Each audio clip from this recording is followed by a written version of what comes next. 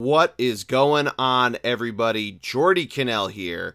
Thank you so much for checking out this episode of the Fun v Tailgate podcast, the 300th episode of the Bullpen Cart podcast feed. That is right, we've made it to 300 episodes, and Matty D and I are back to talk about all things football. We break down the conference championship weekend in college football ahead of Sunday's final college football playoff rankings. We go through all the scenarios, all possible chaos, the chalk, everywhere in between, what can happen for all the conference championships. We preview all of them. We then dive into NFL Week 13. We make our picks. This one was a lot of fun to record. Cannot wait to hear what you all think. And like I mentioned, it is our 300th episode, so thank you so much for being there, for listening, for submitting your feedback. So seriously, let us know what you think of the episode. Let us know what you want to see in the next 300 episodes and more. But enjoy this week's episode. Have a great weekend watching the awesome football. And here we go.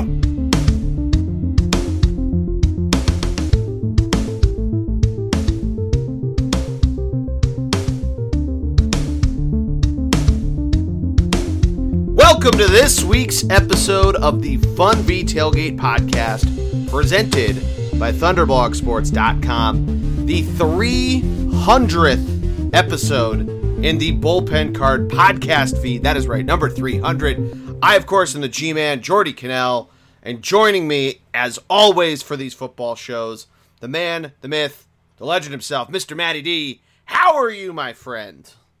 I am much better now that we're talking, and I'm even better because you asked for it, baby.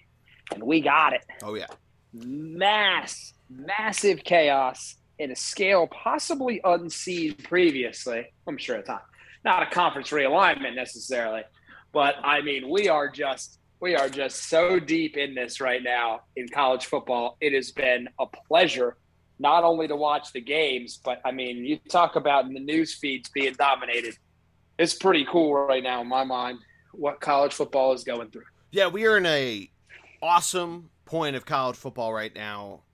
Really, if you've been living under a rock, you probably still heard all the different news. Matt, you alluded to it. Saturday, this past weekend, rivalry week, ended up being nuts. Michigan absolutely throttled Ohio State and is now ranked number 2. Yes, sir. As they're going into the Big Ten championship game.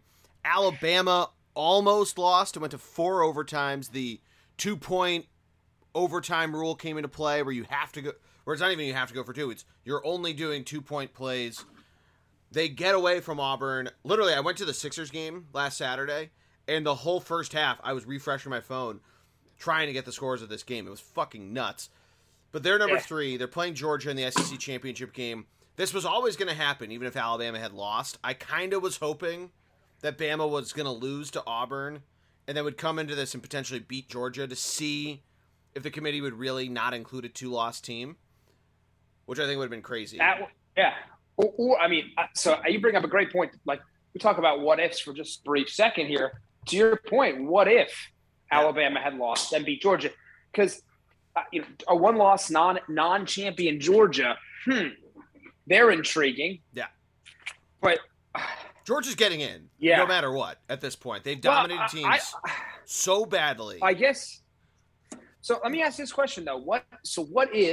Honest question, what is Georgia's best win? Seriously.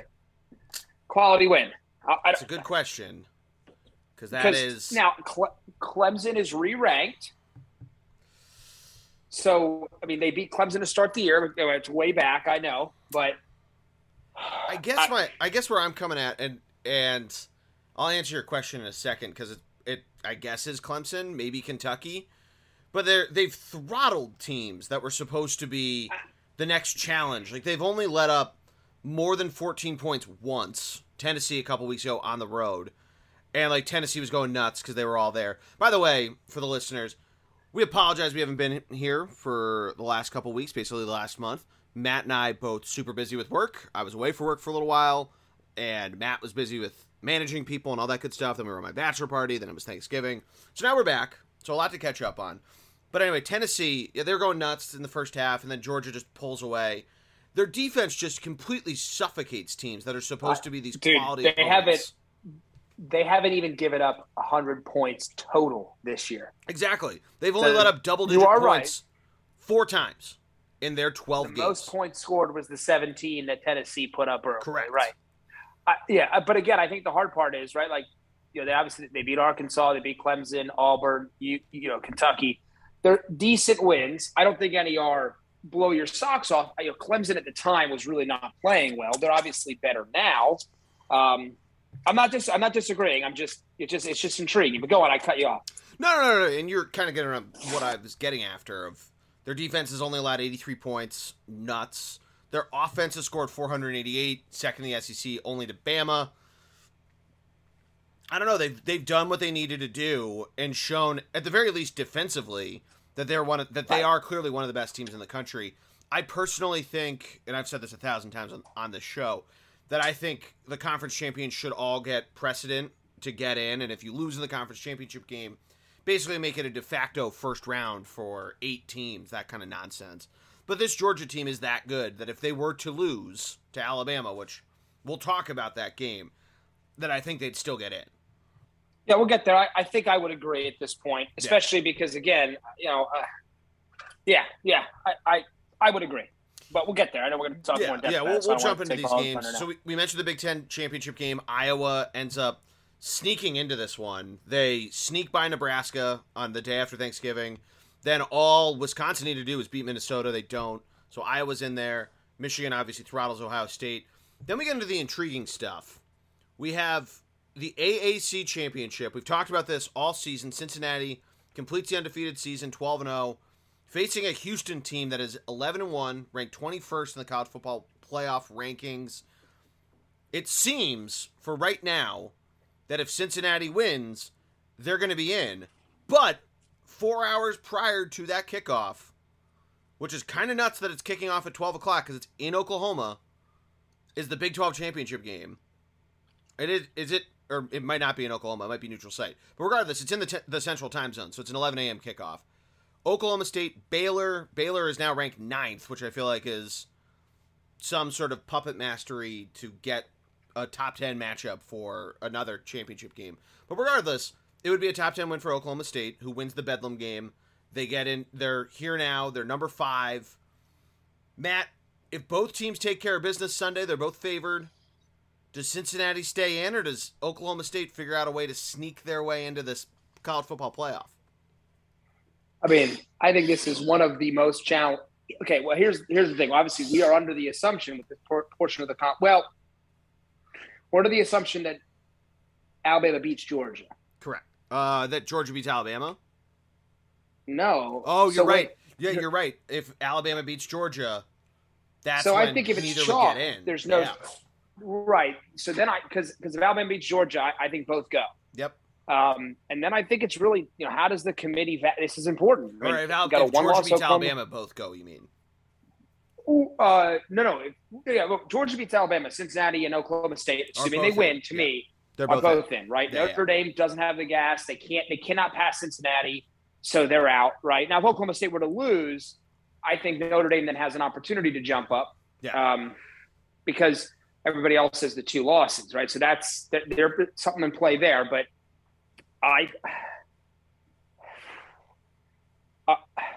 I'm so torn. I don't know what the committee will do here because I know, Baylor at 9, maybe they're 10, but honestly, they're a pretty good team. They actually got jumped by Ole Miss who flipped them, Yeah. I guess the question is is this, if Cincinnati can beat Houston, who's a really good team, that's a quality win on their belt. Correct. Oklahoma State's best win is Oklahoma in a rivalry game. It's a great win.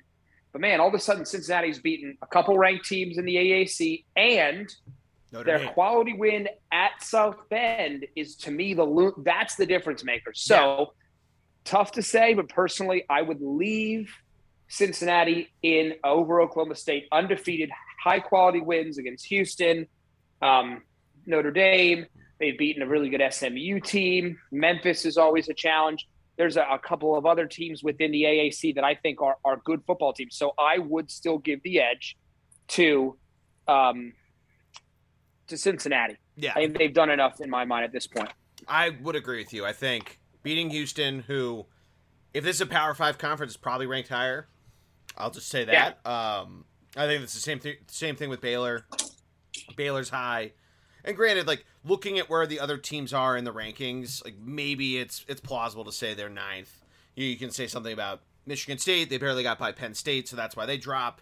Or they're at 11.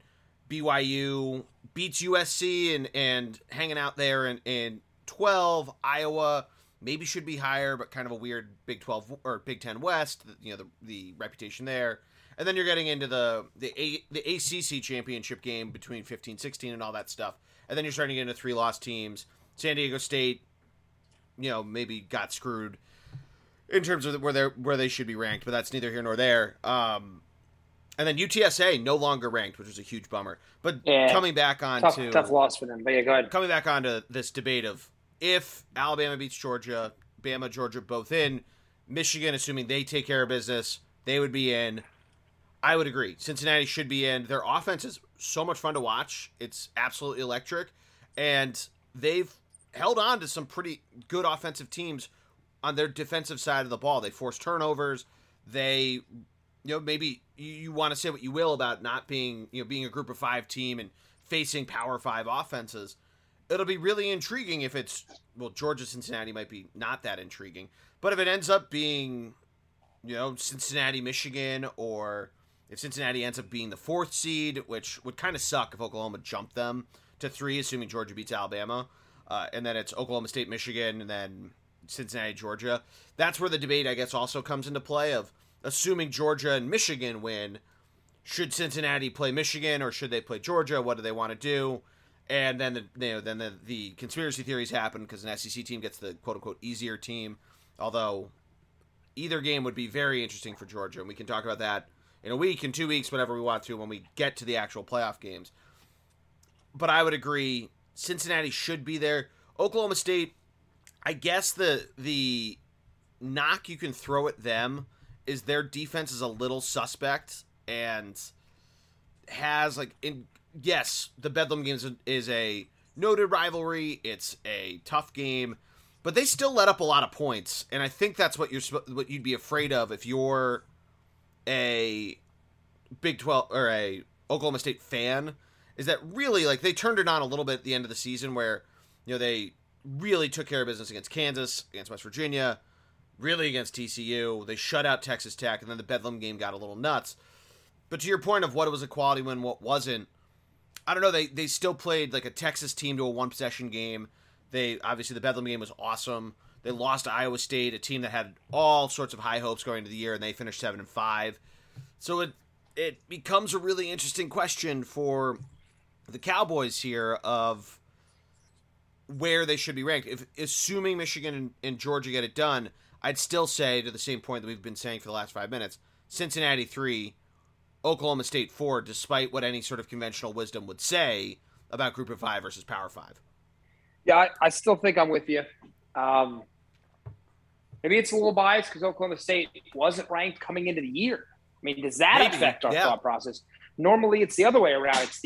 It's the non-Power 5 team who runs the table, comes in on rank. But we knew since Cincinnati had been good previously, this is just kind of a culmination of everything they've done. That's just another interesting kind of counter argument, if you will, to this entire conversation. So there's certainly, to your point, there's certainly a lot of layers to everything here, as well.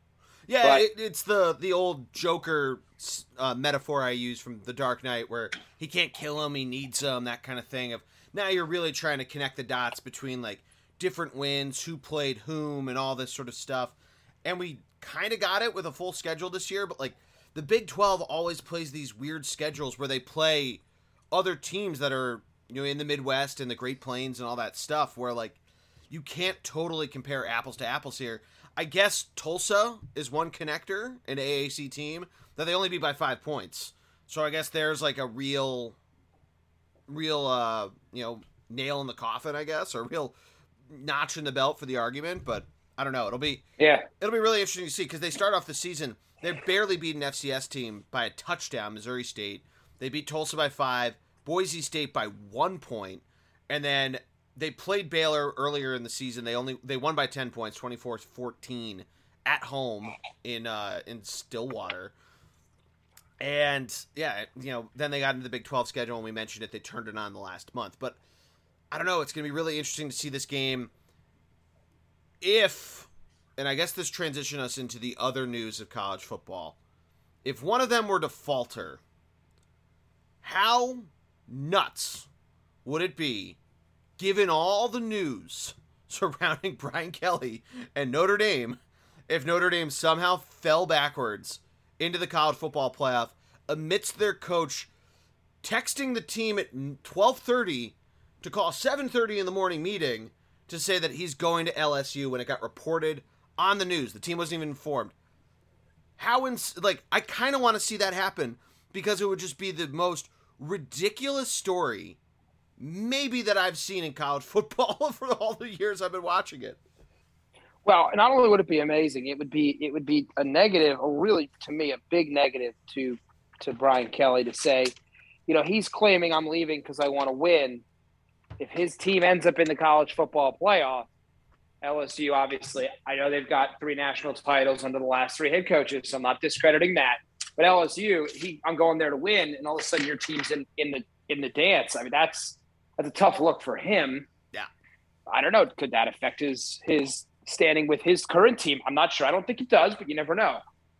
I think that's wild, though. I totally agree. It's such a weird time to leave.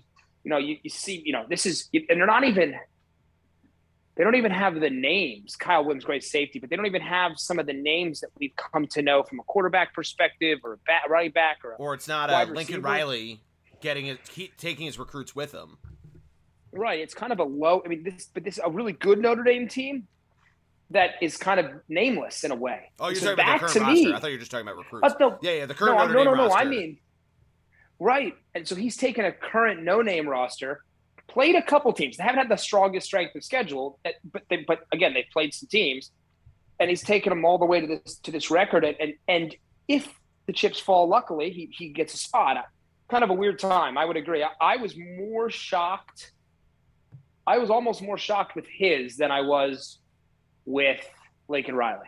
Yeah, we talked about Lincoln Riley, you and I offline of that whole thing, and that's the other news. Lincoln Riley leaving Oklahoma to go to USC. I made the point to Matt of your school is about to go to the SEC at some point in the next few years.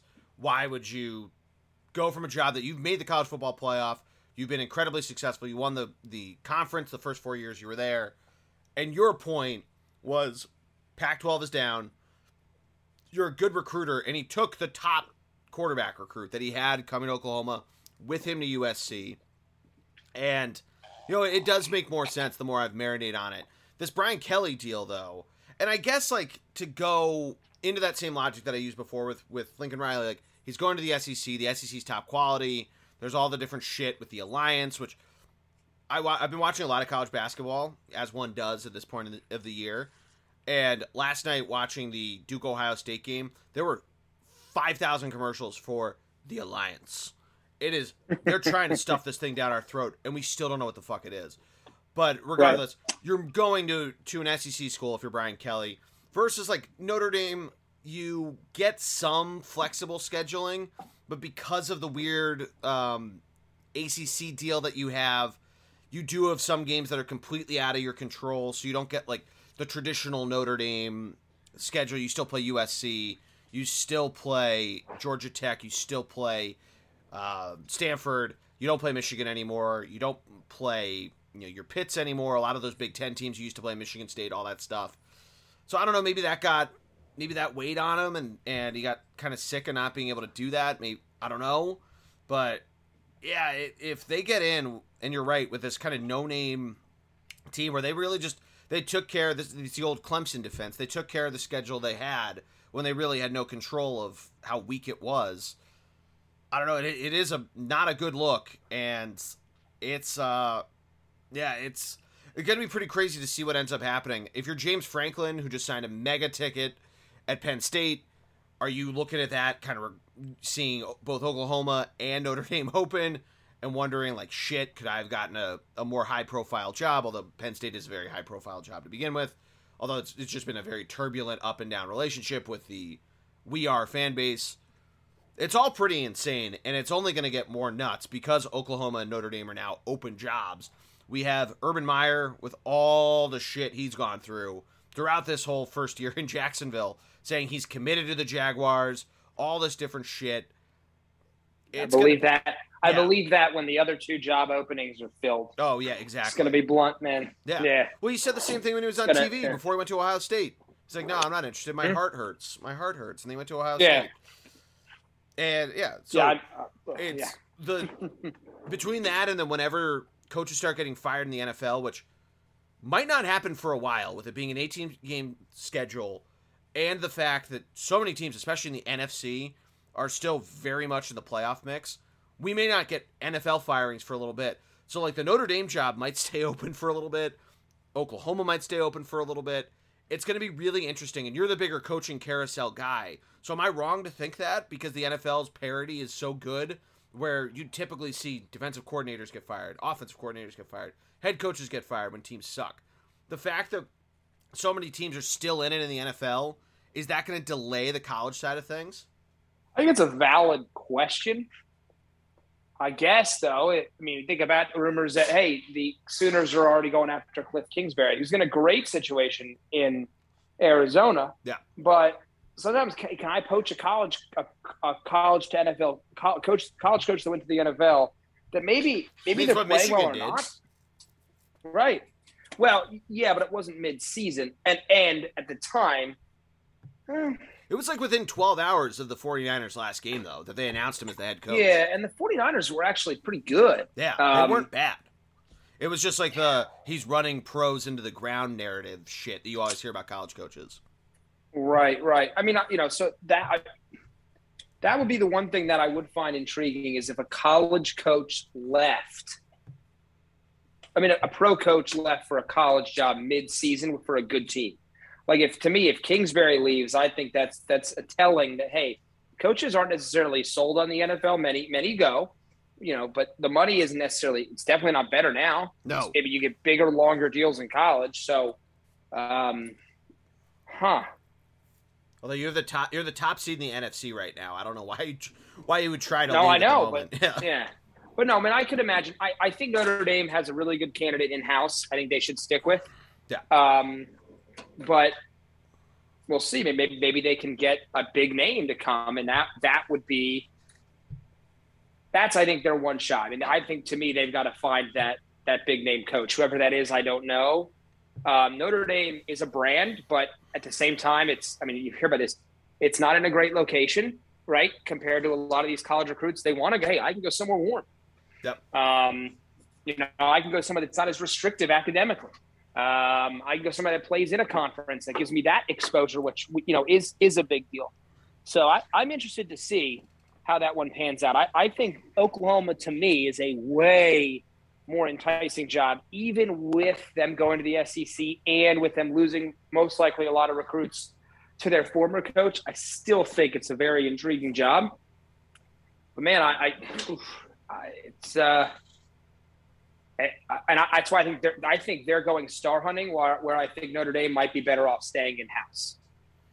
Yeah, but I guess probably the best way I can describe it. Yeah, that's probably the best way to look at it. And I think you're right. I think them moving to the SEC, you just made the point. You're going to a conference that has its own network, that is known. Whenever any SEC team gets a high ranking, they get a good bowl game, they get into the college football playoff, they get whatever. It's always, it's the SEC, they're getting the bias and all that stuff. And even if Oklahoma takes a couple years to meld in, and this isn't going to be the Missouri move where Missouri kind of just did it and they're there. It's going to be more like Texas A&M, but right. Maybe a little quicker because it's Oklahoma. Texas, I don't know what the fuck's going to happen to them. They're probably going to be more like Missouri when they first moved in. Yeah. But I think Oklahoma's going to be fine, and they're going to be good in a lot of sports too. They're going to not just football, but they bring a lot of basketball talent, a lot of different women's sports they're very good at. Softball is the first one that pops in my head, but I'm sure they're a good soccer program because most of those Big 12 programs are. So, it's a very good fit in that regard. And they have boosters. They have a lot of money. To your point, college football, you're seeing the tickets these guys are signing. James Franklin's deal is insane. And this is a guy that, like, every other year there's rumors the guy's going to get fired after they lose to insert Big Ten East team. And he just got paid a gajillion. So think about Big 12 money.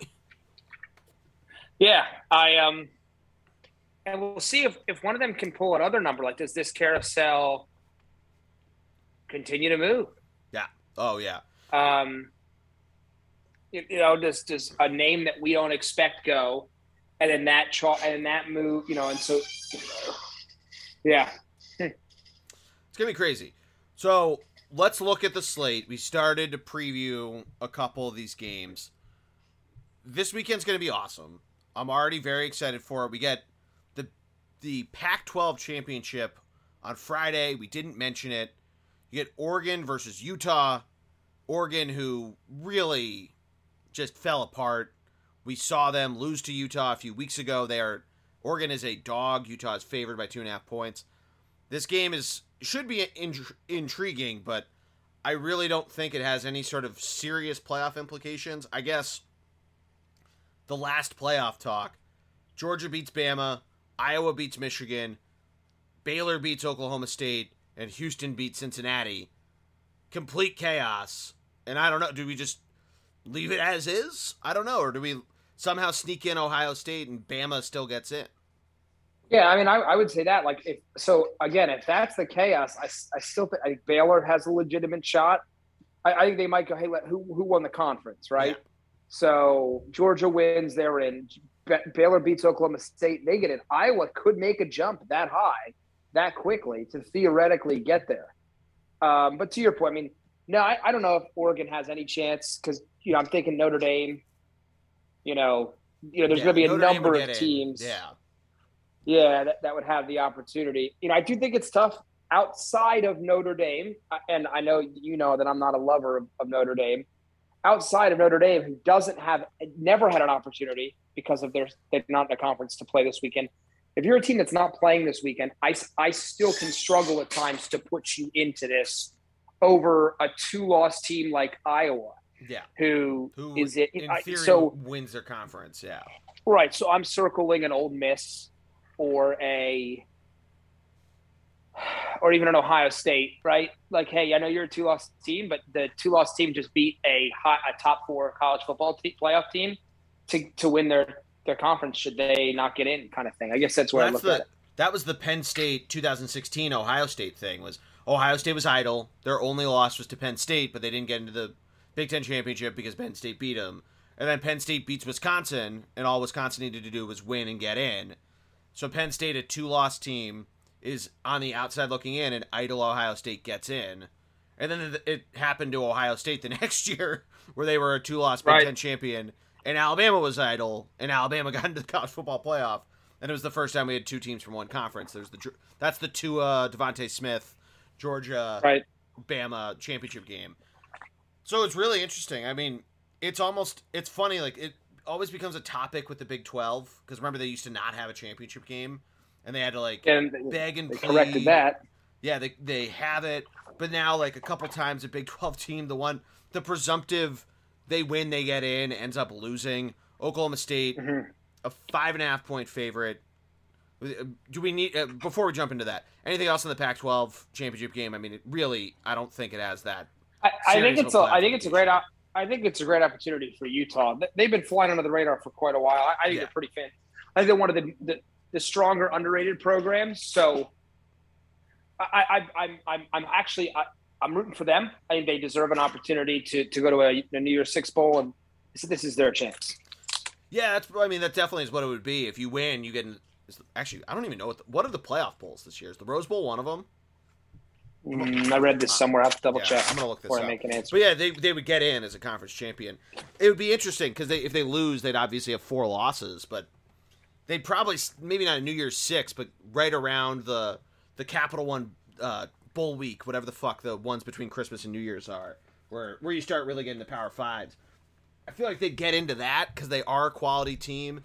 That's at least the one nice thing about the bowl games is that, yeah, it's supposed to be the ranking of where they are, but it's what the conferences choose.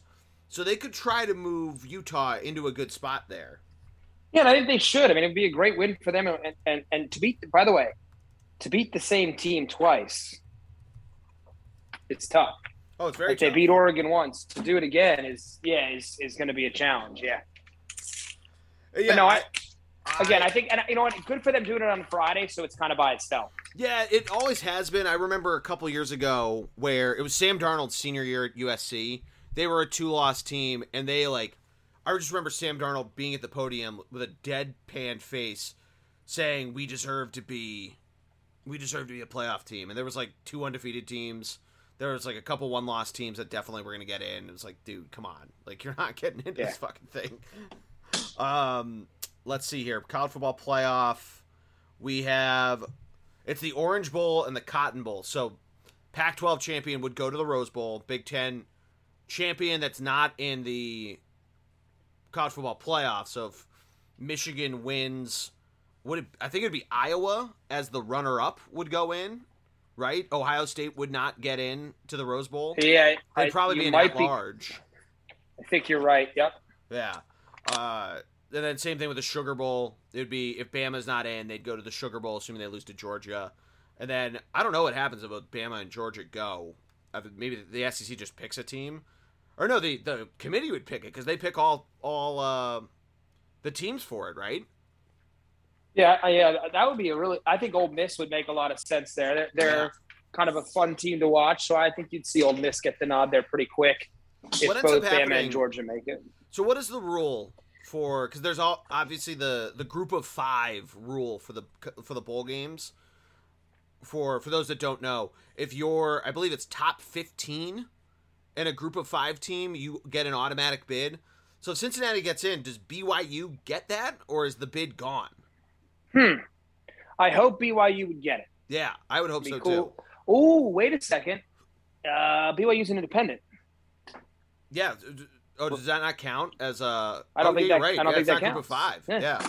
That's right. So That's I think that's the weird Notre Dame rule, where Notre Dame's the only team specifically named in that. Yeah. So who knows? There's no other team in the top 15 that's group of 5, at least right now. So they would lose it. Yeah, and no way, no one's going to jump because they're not playing. Maybe San Diego State would sneak in there somehow. Maybe. You have, presumably Iowa loses. Well, I was going to say, loses, Iowa. Utah loses. Maybe they sneak their way in. Maybe you're right. That's a good point. And they would deserve it. So I would hope so. That would work for me. I'd be cool with that. Yeah. And then probably, you'd have Baylor probably gets one of those New Year's Six Bowl bids. The Pitt Wake Forest winner has to get a bid for the ACC bid, which I guess there technically isn't one because the Orange Bowl is a playoff game. So they'll slot them. I hope it's I know we're gonna get. Let's jump to that game real quick. I think it's an interesting game. Obviously, it's not the normal powerhouses you're used to seeing. Clemson, essentially, Florida State, obviously down, Miami down. North Carolina came with high hopes. They did not. No, they were bad. No, yeah. No. That's why I stopped halfway through. I just felt bad even bringing them up. But I do think I would love to see Pitt win because they have the great quarterback right now in Kenny Pickett. I'd love to see him. Yeah, I'd love to see him up against a really good defense. So part of me is rooting for Pitt in that game. Wake Forest has been a great story. It's really cool to see the Demon Deacons have success. But boy, love to see Pickett. What a great professional showcase that moment would be. So, to see him go up against a good team, whether it's in a shootout or against a great defense. Do we get Howie Roseman in the scouting booth again, like we did when they played North Carolina? I hope we get Howie Roseman fired, but beggars can't be choosers, Jordy. So we're going to take it one step at a time. Wake Forest, though, quickly on them. You mentioned that they've had a really great season. They've sneakily had a couple good seasons under the last few years. And, obviously with Clemson being so good, they've just never really been able to show it off. But they, good for them, really taking care of it. Their offense has always been pretty dynamic, usually a pretty good over machine. And, now with Clemson down, they're able to jump their way into the rankings. And, it's great on them. They're 2 of the best offenses numbers-wise in both the ACC and in the country. So yeah, it should be a fun game regardless. Obviously it's going against a few other games, most notably the Big Ten Championship. So maybe flip that on at halftime of the Big Ten Championship. Yeah. See what's going Commercial on there. halftime. Yeah. Yeah, tape it, watch it later, something like that, right? Yeah. So we jumped a couple games here. Big 12 championship game, Baylor, number 9, versus Oklahoma State. This game at noon, which is kind of weird. It is in Dallas. I was wrong. It's a neutral site game, but still, Dallas is on Central Time. 11 a.m. kickoff. This is a game that I think comes down to who's scoring last, and I know that's kind of a weird take to, or kind of a basic take to say, but I feel like both of these teams collect yards and collect touchdowns so rapidly that maybe you got to force a couple turnovers here and there. If you're really Oklahoma State, their defense forces turnovers at a little bit higher of a clip. But I think whoever has the ball last is going to be the winner of this game. 5.5 is an interesting line. I think it's probably going to be pretty close. That or Oklahoma State just comes out of the gates firing and blows them out. But Baylor, we mentioned it, has had an interesting season. I just worry that their defense may buckle against Oklahoma State, but I still kind of like this one to be close. I mean, I could see it being close. Oklahoma State just won a really emotional game. This worries me about Michigan, and we're going to get to them, but yeah, won a really emotional game against a rival that historically hasn't really been a rivalry. It's been a long time. And to your point, I mean, their defense has a couple playmakers, so I'm not discrediting that. But, this isn't necessarily an all-world, Oklahoma State offense. Sanders is they've got some good players like the quarterback, Sanders, but I could see this one being – I think I agree with you. I think this is one of the more intriguing in terms of just pure matchup games outside of probably the SEC that really excites me to watch because it is going to be a fun, probably high-scoring – shootout, which, I mean, what else would you expect from a Big 12 championship game? So yeah, exactly. It fits the mold well. Yeah. Yeah, the over for that game set at 46.5. I think they're expecting that's like an NFL over line. That feels kind of like a rat line to try to bet the over, but might have to do it, Maddie. I don't know. Maybe they're wondering. They're trying to tempt you. Yeah, they're trying to. Maybe they're wondering that it's not the usual 70-point Big 12 line that. Maybe they're wondering about turnovers or something like that. I don't know. Well, teams tighten up a little bit in these championship games as well. Yeah, we'll see. But so that starts the day. We get also the MAC championship at the same time, which we don't need to talk about. We get I believe it's the Mountain West, where San Diego State, they're ranked. We were talking about them. Possibility for them. You get the Sun Belt. Then we get to the SEC. Number 1 versus number 3, Georgia versus Bama. This was locked in before the Iron Bowl. So Bama beating Auburn, losing Auburn didn't really matter. They still won. They're still number 3. Georgia is a 6.5-point favorite. Let's start with Bama, though, because Bryce Young had not really his best game in that Iron Bowl game. Do we expect that to turn around, or does Georgia's defense, which does what Auburn was able to do very well and what Texas A&M did incredibly well when they beat Alabama, what was that, a month and a half ago? Do they make Bryce Young's Heisman hopes evaporate? You want to say yes. I almost think if I'm Kirby Smart in Georgia, I'm saying really wish Bama had smoked Auburn, because now Bama's, their players are going into this week going, boy, we're not, we're telling everyone that we should be, so highly ranked, and we're not. I wonder, does Nick Saban snap his guys out of it? This is a team that's just had so much success year over year. Is this the chance for them to, hey, you know what? We don't have the same talent we had last year, the year before. And, I know Bryce is good, but we need some of the receivers to step up. So I think my opinion, I think the worst thing that could have happened to Georgia was Bama struggling against Auburn. Because now, this week they were going to be locked in, but now they're extra focused. Hey, we're going to get, they played like that against Georgia, they'd be embarrassed. Like, it would be one of Nick Saban's worst losses. So, I think it's close. I think Georgia wins, but the one thing we haven't seen from Georgia, because their defense is so dominant, and they really are. What if this game is close, or what if it's a little bit high scoring? Georgia's offense just simply hasn't been tested. They've been running a 2-quarterback system there, and not in a traditional sense with a running, scrambling, and a pocket passer. 2 guys that are relatively similarly built. All we've heard is defense, defense, defense. We haven't seen their offense really have to make any plays. Does that negatively affect Georgia in this game? I'm not saying it does either way, but I do think it's a fascinating look. You know, if Georgia needs to make a drive late in the game, like, to be blunt, can they? I don't know. I don't have an answer. They haven't had to do it. Most of the time, I like a team that's had to have one comeback victory during the year. That's a fair point. And yeah, I think obviously the 2-quarterback system, we don't know who the killer is, right? Who wants the ball? You hear so much in basketball, just stealing it right from that sport. But, like, who is the guy that you're handing the ball to that you want taking the proverbial last second jumper, throwing the ball for the last minute? Be really interesting. Hilariously, this game's over-under is 3 points higher than the Big 12's.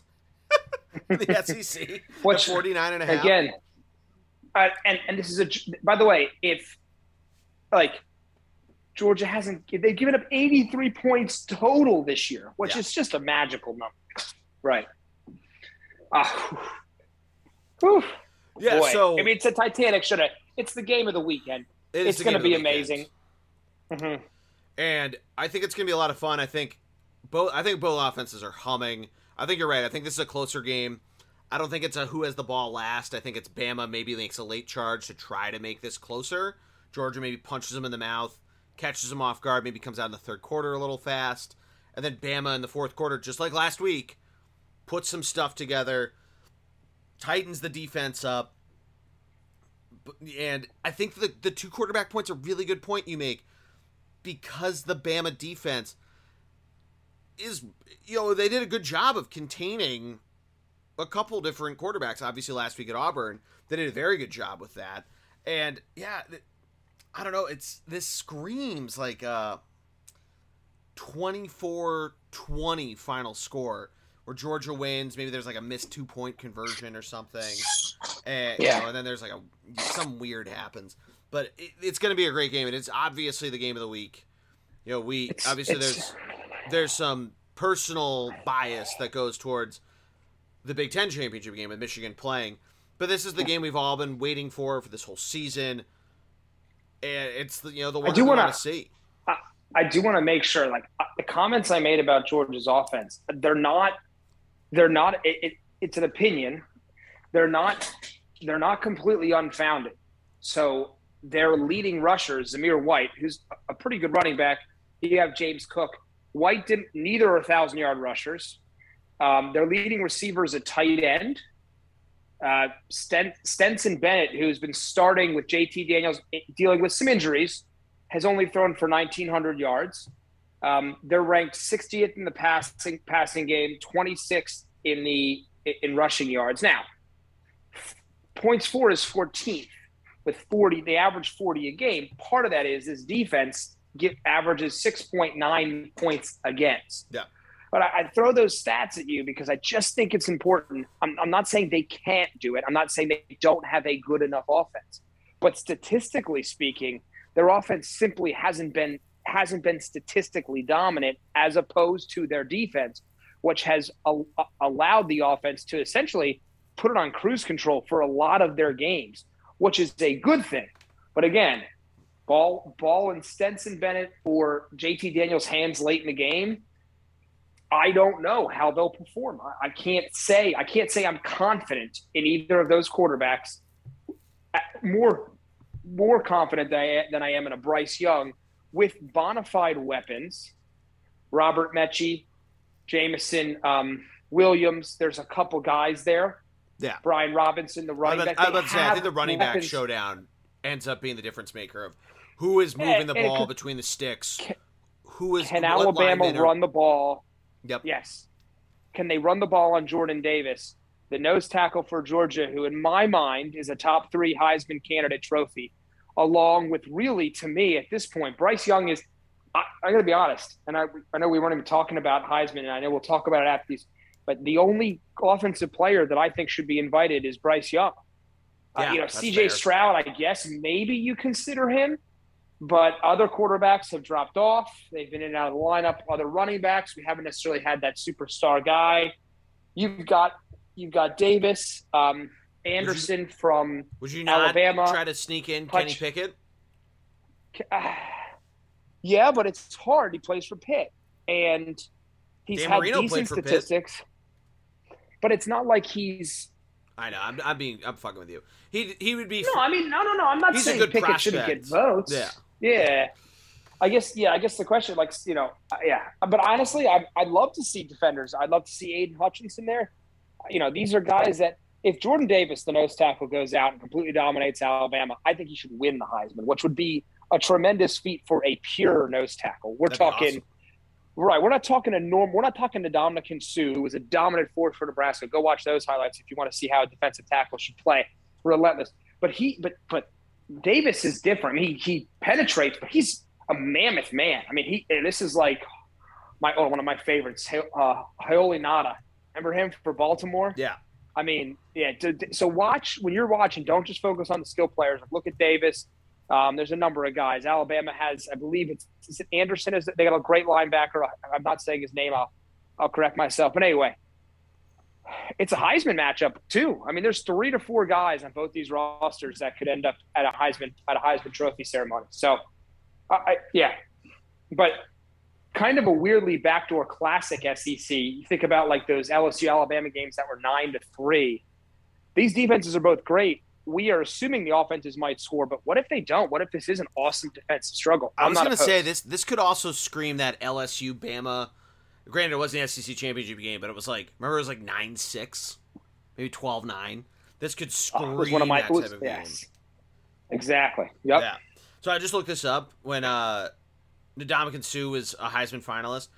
I thought he came in second place. He did not. He came in fourth. Mark Ingram won the Heisman. Yeah, Colt McCoy and Tim Tebow were third and fifth, respectively. Do you know who came in second place? Oh, boy. Had to be a quarterback. It is not a quarterback. Right? It is not. Really? Was it a run? Was it a running back? Is he in the NFL right now? Not right now. He had a very short NFL career. Injury related or just wasn't good? Wasn't good. This vote was incredibly close. Toby Gerhart.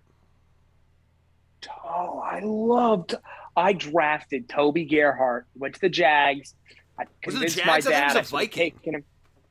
No, maybe I think he was at one point, but he started, or maybe he got signed to the. Either way, he was a Jaguar. We took him in the second round of a fantasy draft, and I said, "This guy, he's just going to get because the Jacksonville was horrible. He's going to get 30 touches a game. They're just going to pound him into submission. Going to pound away with him all game." And Jacksonville was like, "He's going to be our guy." And I literally think he didn't score 10 fantasy points at all during the year. It was one of the worst picks I've ever made in my life. Still regret it to this day. Yeah, and my dad brings it up to this day that I made that pick. Papa D. Oh man! All right. Yeah.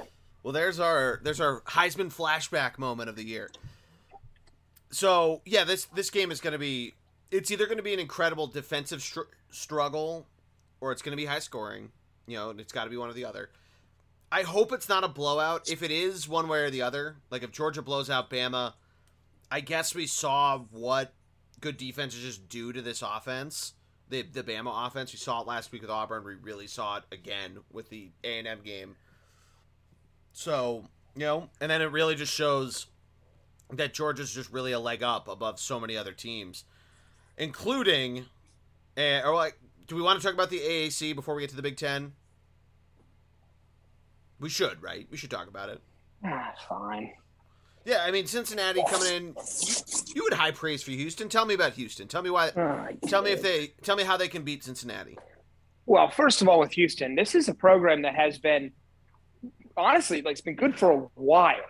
This is not a flash in the pan Houston team. And one of the reasons I mentioned that is one of my favorite players on the Eagles who doesn't get enough opportunities is Greg Ward, the former Houston Cougars quarterback and one-time Heisman, kind of a hopeful, if you will.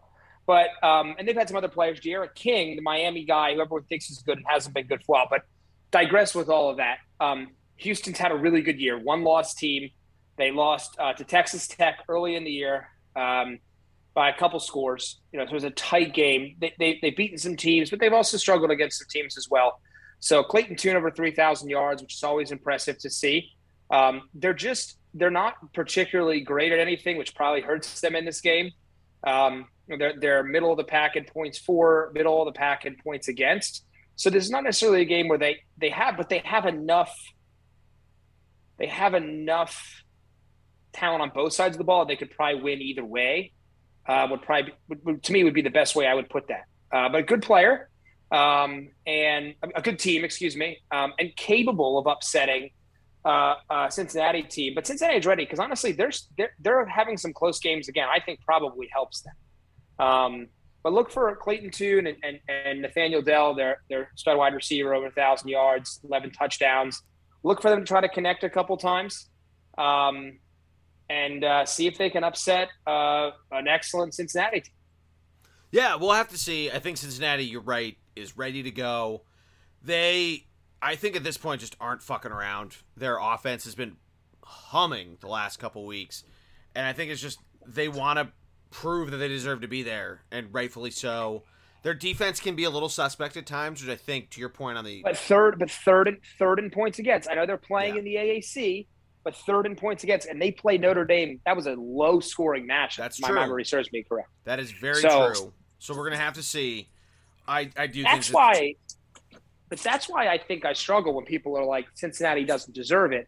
And I understand the argument, but this is not a run-and-gun Hawaii team of the RIP Colt Brennan era, or a little bit of the trickery Boise State teams we saw. But the reason I say it is, like, sometimes you're like, all these mid-majors, all they do is they run a ridiculous spread offense, and they score 70 points a game and they can't stop anybody. Cincinnati legitimately is a great I understand your point. They've had a couple games recently where they've let up a lot of points, but they can hold teams low and they can score with Desmond Ridder. No, I think they're perfectly ready offensively, and I think defensively, I was just trying to find some sort of to it. I know. Yeah, like trying to find some hole to poke. But their offense, you're right, with really a number of different weapons that they can just use to skin the cat 1,000 different ways. See what they end up doing. They dismantled an SMU team. Remember, we thought that was going to be the matchup, and they dismantled them 48-14. And by the way, before you discredit SMU, Sonny Dykes, their coach, was so good. TCU just hired him to replace the all-time legend Gary Patterson. Yeah. So no, I wasn't trying to diss SMU. Talented. I'm saying that SMU is a really good team. I'm not saying that to you. Yeah. I'm saying that to the audience. No, right. Also, we have a little update.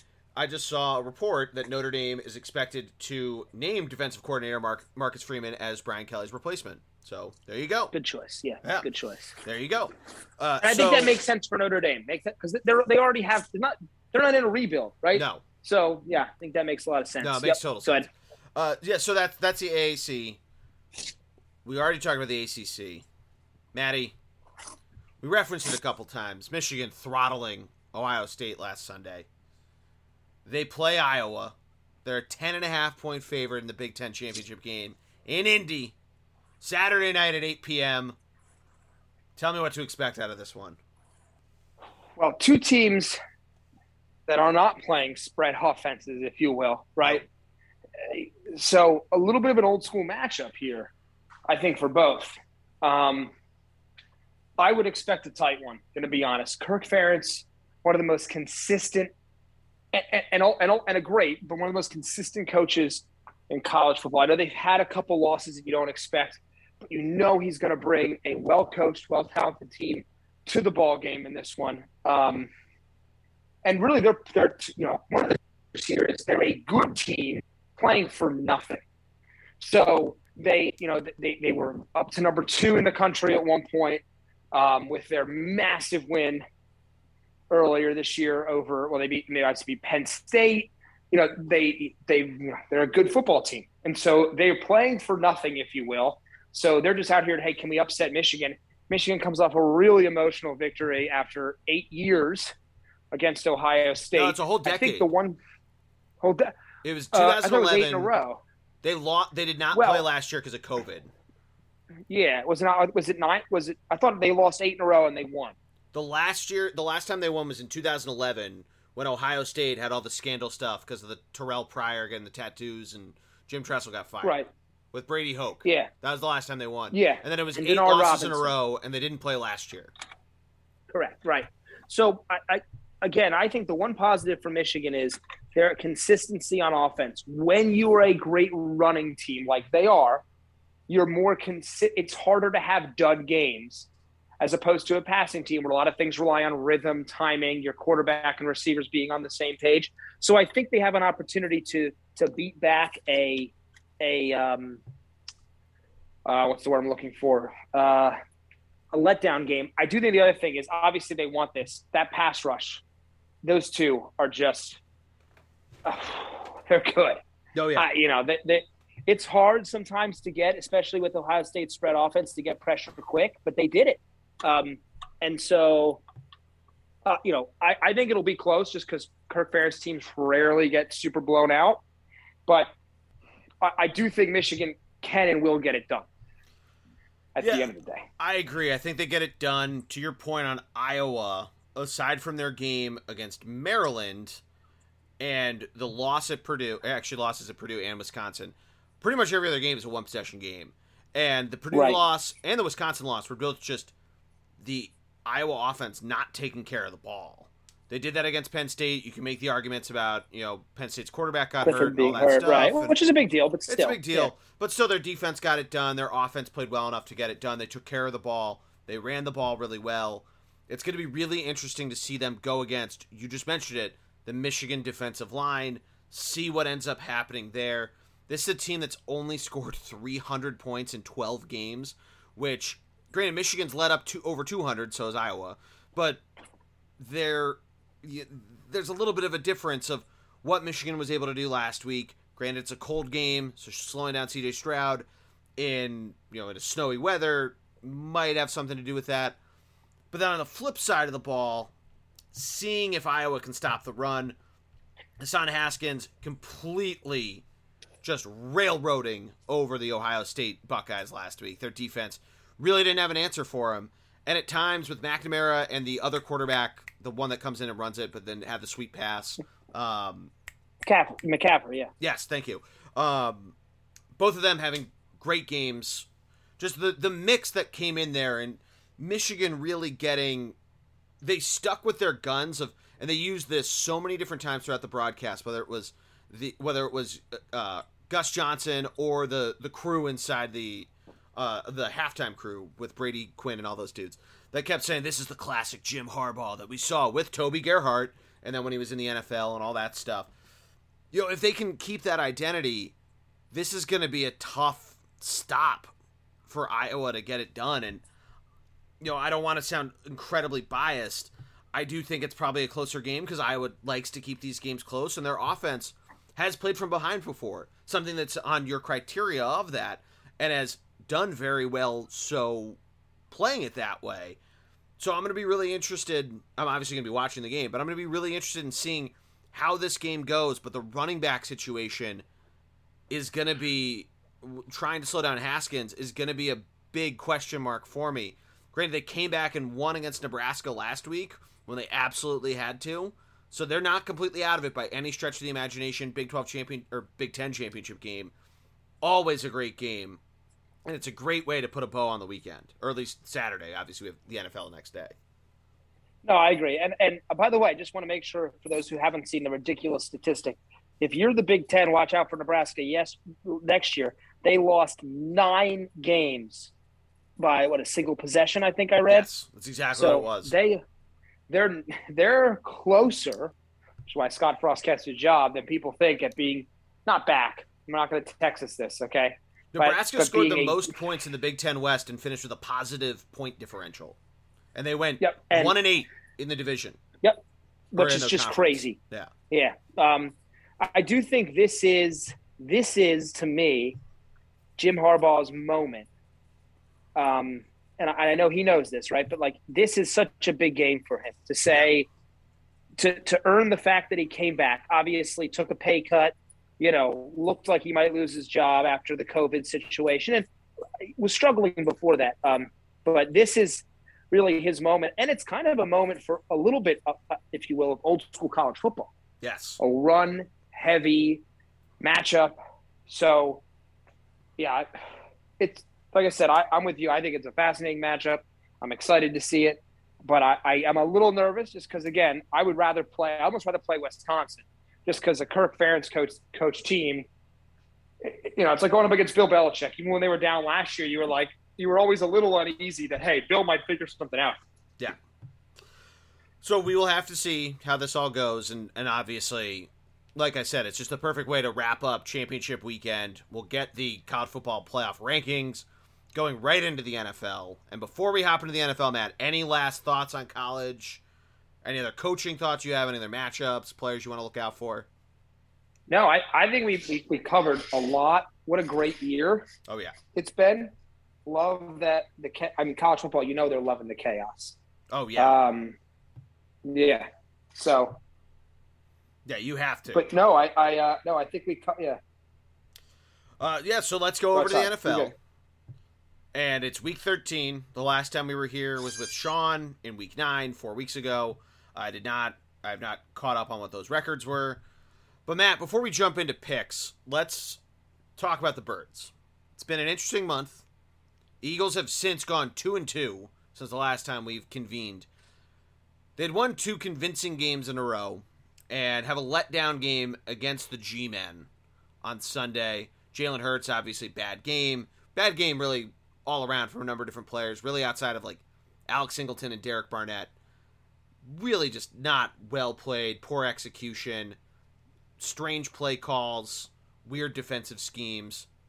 What did you see out of this game? And going into the Eagles this week against the Jets, it's the Jets, but also the Jets have beaten some good teams in the NFL. What did you see out of the game, and what do you want the Eagles to do going into week 13? Yeah, so before the game, it's funny, I texted our buddy Logan, and I said, I'm ready to be hurt again. Yep. Right before the game was kicking off. And then about halfway through during the struggles, I said, Ertz again. Yeah. So I think what we're seeing this season is essentially I'm not saying I'm not willing to give him another year, but I think we're kind of seeing what you're going to get from Jalen Hurts. It's not always going to be that consistent performance we've seen over the previous 3 weeks, but in particular the last 2 wins. You're seeing some of the deficiencies that he can have at times, whether it's poor reads, when he cannot run, which is a huge deal, right? When he struggles to run the football, that's his rhythm. That's what makes him good, is this combination of handoff, read options, and then these passes. I hate to say this, he's got to stop throwing the ball down the field. I know that he just doesn't have, unless the guy is wide open, he just simply doesn't have the accurate touch downfield that I think you need. I'm not saying you should never throw it, but it just, some of these deep balls, they're dangerous, especially because you've got a receiving core that's undersized and fast, right? I'm not a Jalen Reagor guy. I'm not even going to talk about what happened there, but he is not a jump ball guy. Quez Watkins, not a jump ball guy. Devonta Smith is, in my mind, more of a jump ball guy, even though his frame doesn't show it.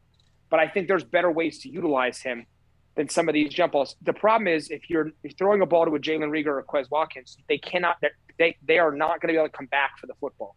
So I get a little in depth there only because I keep seeing, and I appreciate it because some quarterbacks refuse to ever throw it past 10 yards, and that's their downfall.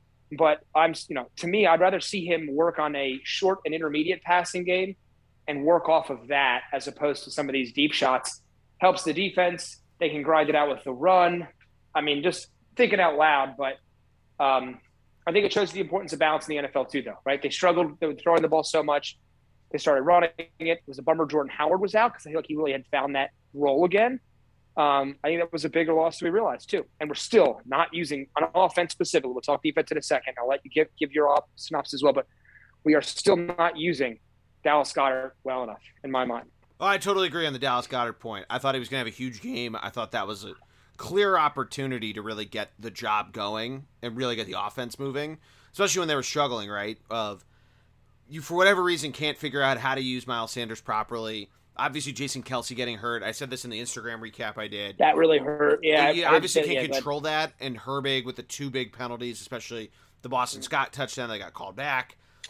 And maybe if you have the lead going into the second half, maybe it's maybe you're calling that game a little differently. Your offense with Kelce back in it can feel a little more confident running the ball and just draining the clock and kind of refining what you did 2 weeks ago against the Saints, or I guess the previous week against the Saints, and going that way. But if so facto, a lot of people were really critical on the call to go for it with 8 seconds left at the end of the first half. I didn't hate it, but if you're Jalen Hurts, you got to be smarter with the football, and you need to know as soon as the play's broken up, throw it through the back of the end zone. And he instead tried to force it. And even if it went incomplete, he'd have the Eagles would have had a second to set up the field goal. But you got to realize that right away. Like, that's what makes so many of these game managers. You called Peyton Manning the sheriff, and all these different guys that knew how to control games.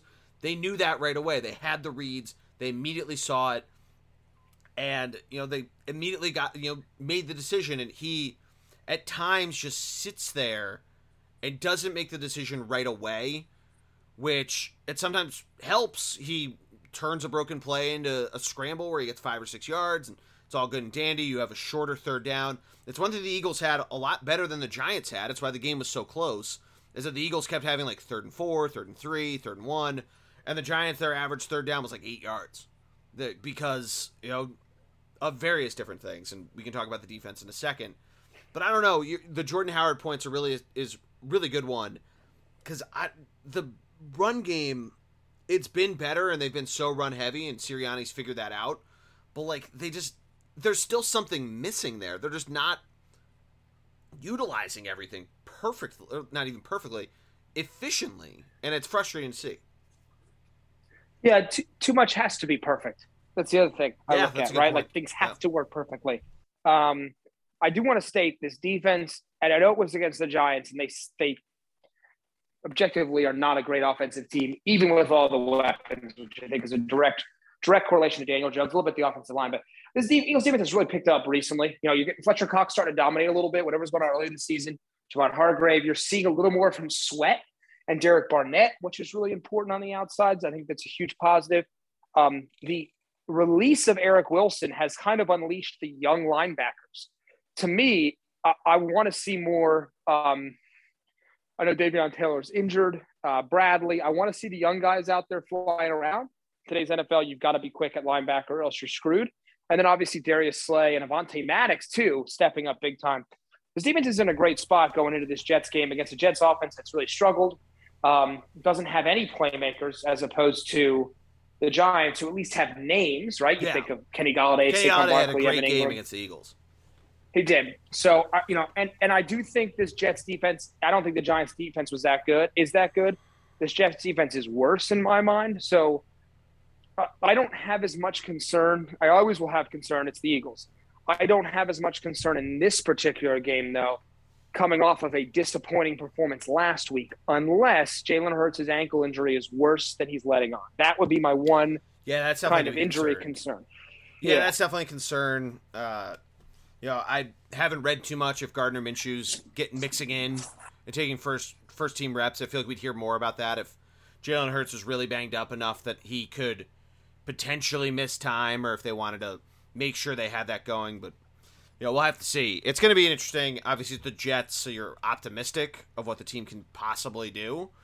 But we'll see. The Jets beat the Titans earlier this year, and they beat the Bengals. Both teams who have looked very good recently. Obviously, the Bengals had some struggles, but bounced back very well against the Steelers last week and really established their offense as one of the more fun young gun offenses in the NFL. Yeah. Must win for the Eagles, by the way. Their playoff hopes already absolutely took a hit. And it starts especially with I was going to say the fact that the Cowboys play on Thursday night again, which I think is the biggest load of bullshit. I've probably said this before on this post-Thanksgiving preview, that the Cowboys, obviously they play on Thanksgiving every year, but then they get the fucking they get the next Thursday night game. So they get a full week. I guess instead of getting 10 days, they only get 7.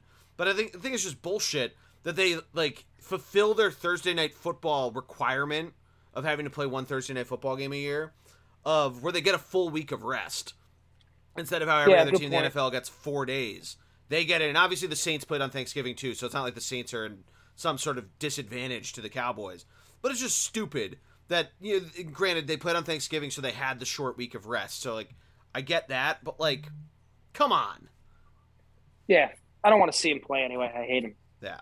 So, that's a huge game, but the point to the Eagles is that you're going to know if the Cowboys have won or lost. And, you know, granted, like, if the Eagles had won, they'd be the 7 seed. The Washington football team is currently that after they won on Monday Night Football.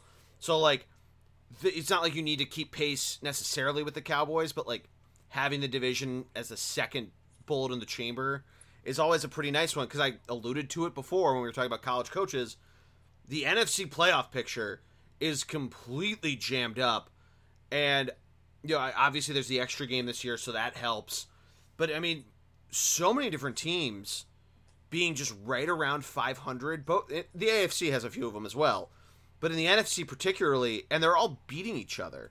You know, the Eagles beat the Falcons, and I think the Giants beat the Falcons. The Falcons have beaten some other teams. Like, all these different wins and losses that have happened here and there. The Saints are 5-6. The Eagles beat them, but the Saints also beat the Buccaneers, and all this crazy shit. The NFL is in a really good spot of parity. When we thought going into this year, when we were doing our preview, kind of trying to figure out who was going to be where, and we had some differing opinions, but we kind of thought some teams were really going to suck, and it's really been the opposite of it. Yeah, well, I mean, to your point too, and like some of these extra games, that, you know, I think the Falcons are not a very good football team, but they played some crappy football teams. Yeah, that matters. I'm not a believer in Washington. I think they caught the Seahawks, who are obviously not that great. I'm not nearly as worried about them. From the Eagles' perspective, just the NFC playoff picture as a whole, I think the Rams and 49ers, two unfortunate division winners, are going to have to play those teams and not be happy. In particular, the 49ers, they are just playing like we thought they would play. Yeah. So, but honestly, I still think the Eagles have a good opportunity with that 7th seed. Not that they can't get to the 6th seed, but I still think they've got a really good chance. I mean, again, who scares you? The Vikings, to me, probably scare me the most. They've got a good offense, got a lot of offensive firepower. Falcons, I'm not very high on. Washington, I think we can beat. Saints, a little nervous. Taysom Hill, can he win them some games? Panthers have been a mess. So really, to me, I mean, this is why losing last week hurts so bad, because you'd be 6-6. You'd be the 7th seed. You'd be the 7th seed, and you say, okay, I can afford to drop that game against the Cowboys and still probably make the playoffs. Not saying you can't make it at 8-7. I'm sorry, 10. This would be 10-7. 9-8. 9-8. You can, but it's just going to be tougher. But again, to your point, these teams are going to beat each other up. And Vikings lose Dalvin Cook, which is a big blow for them. Yep. I still think Alex Madison's okay. The problem with the Vikings is they go Lions and Steelers, both very winnable games. Bears, and they have the Rams and Packers, which could be losses, but they theoretically could win 1, 2, 3, 4 of their last games. That's going to be tough. If they win 4, they're going to have a really good shot. I think the Falcons have a much more challenging road. They're playing some good AFC teams. But anyway, we hold our own destiny. To me, we hold our own destiny against the Redskins. That's critical to me. So you beat them twice, they're out. There's just no way. So yeah, I don't know. It's fascinating. I think it's going to be to your point. It's awesome to see, though, right? Having so many. Yeah, it's exciting to see, and I think we're going to have a much clearer idea by the time we get to Christmas, because the Eagles will play the football team a couple times. I think that second Giants game is in between the 2 Washington football team games. We'll have a pretty, and same thing with a lot of these other games you were just saying. of where some of these teams are going. The cannibalism will start taking effect. And yeah, there's something about it that they've backloaded, specifically the NFC East schedule, where the Washington football teams only played one division game. Cowboys and Eagles have played 2. The Giants have played 3. And the fact that there's so many on that backside, it kind of reminds me of the year the Giants went 3-0. They played 3 divisional games. They played all the Cowboys football team and the Eagles early and won all 3 of those games. But then at the end of the season, they had to go through the gauntlet, I think, on the road and lost all of them. And I think the Eagles might have ended up winning the division. But I just remember them making a big deal that the Giants were 3-0 in the division. And, the 6 games matter. And it sounds crazy because now it's 6 of 17 instead of 6 of 16. But those games really do make all the difference, even just for the wild card. So it's going to be fun. It's going to be exciting. And, not to say that the AFC isn't fun either. There's plenty of teams that are right there. The Cleveland Browns are a half a game out of the playoffs right now, and they're the 12th seed in the AFC. And the Dolphins are a game and a half. Yeah, I'm doing that math right. And they're the 13th seed. So, it's just not, it's 2 less teams are right there because the Jets, Texans, and Jaguars are all jockeying for what seems to be the number 2 pick in the NFL draft. Yeah. Let's get into picks. Let's do some picks quick, Yeah, let's do some picks. Get this done. Let's wrap this up with rapid fire picks. We're going to go rapid fire. So, I don't know who, actually, you picked second the last time we did this a few weeks back, so I guess I lead off in looking here. Well, right, because Sean went first. Yeah, because Sean went first. I had the 3 pick. So, I'm looking at this. We'll start with football, or with the NFL. Our 5 picks there, then the 1 college pick. And I'm going to go with a game that you just alluded to, the one team in it, the Seattle Seahawks, hosting the San Francisco 49ers. And I know the 49ers offense, without Deebo Samuel, has been suspect. And Deebo Samuel not playing, he was a force on the ground for them last week. So now you're really wondering, how well is Eli Mitchell going to be used this week? And you're seeing what happens with it. It's a 3.5-point spread. The Seattle Seahawks, though, look like an absolute mess. So I'm going to take the 49ers here. This is a divisional game, which makes me want to say take the Seahawks. But they've been such a mess that I cannot trust that offense to try to keep this game close. I know without Deebo Samuel, it's a real question of what the 49ers are going to do. But that offense is a complete mess. The defense really had a hard time stopping the Washington football team from marching down the field last week. And there's something weird going on with Russell Wilson. His offensive line sucks. He can't hit his receivers. I don't know if he's just done. There was a weird Succession video a couple weeks ago. Take the 49ers minus 3.5 here.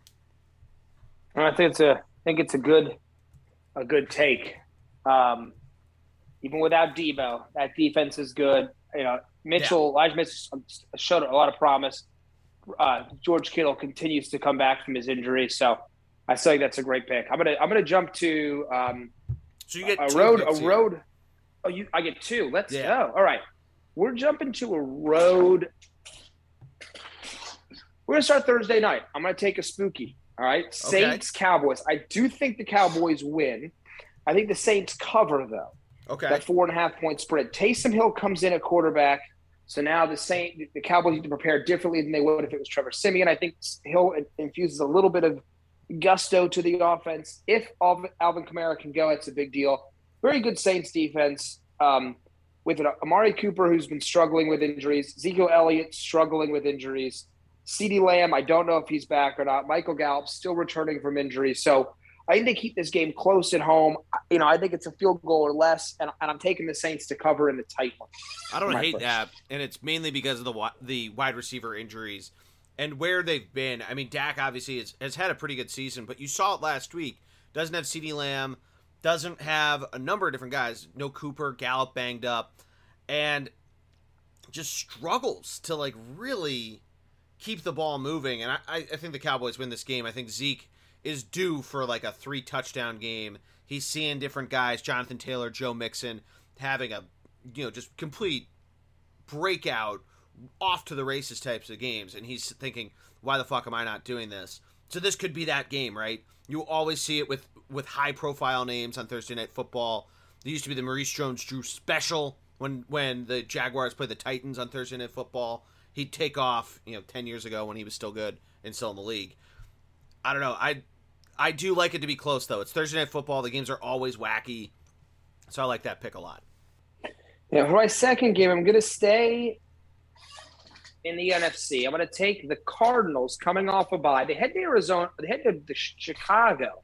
Only 8-point favorites. They should be getting healthier, right? So we should see DeAndre Hopkins back. We should see Kyler Murray back. The Bears, no Khalil Mack, struggling offensively. Allen Robinson is in witness protection. Cardinals defense standing up even without J.J. Watt. So I like them to cover. I know it's a pretty big spread, but I like them to cover. I like a 14 to 17-point victory. The Cardinals need this victory. It sounds so weird because they are 8-2. 9-2. 9-2, but people still don't think the Cardinals are legit. And one of the reasons, excuse me, I will burp there. One of the reasons, Yingling's going down nice. There you go. One of the reasons they need to show people that they're a good team. So they're still proving to people, even at 9-2.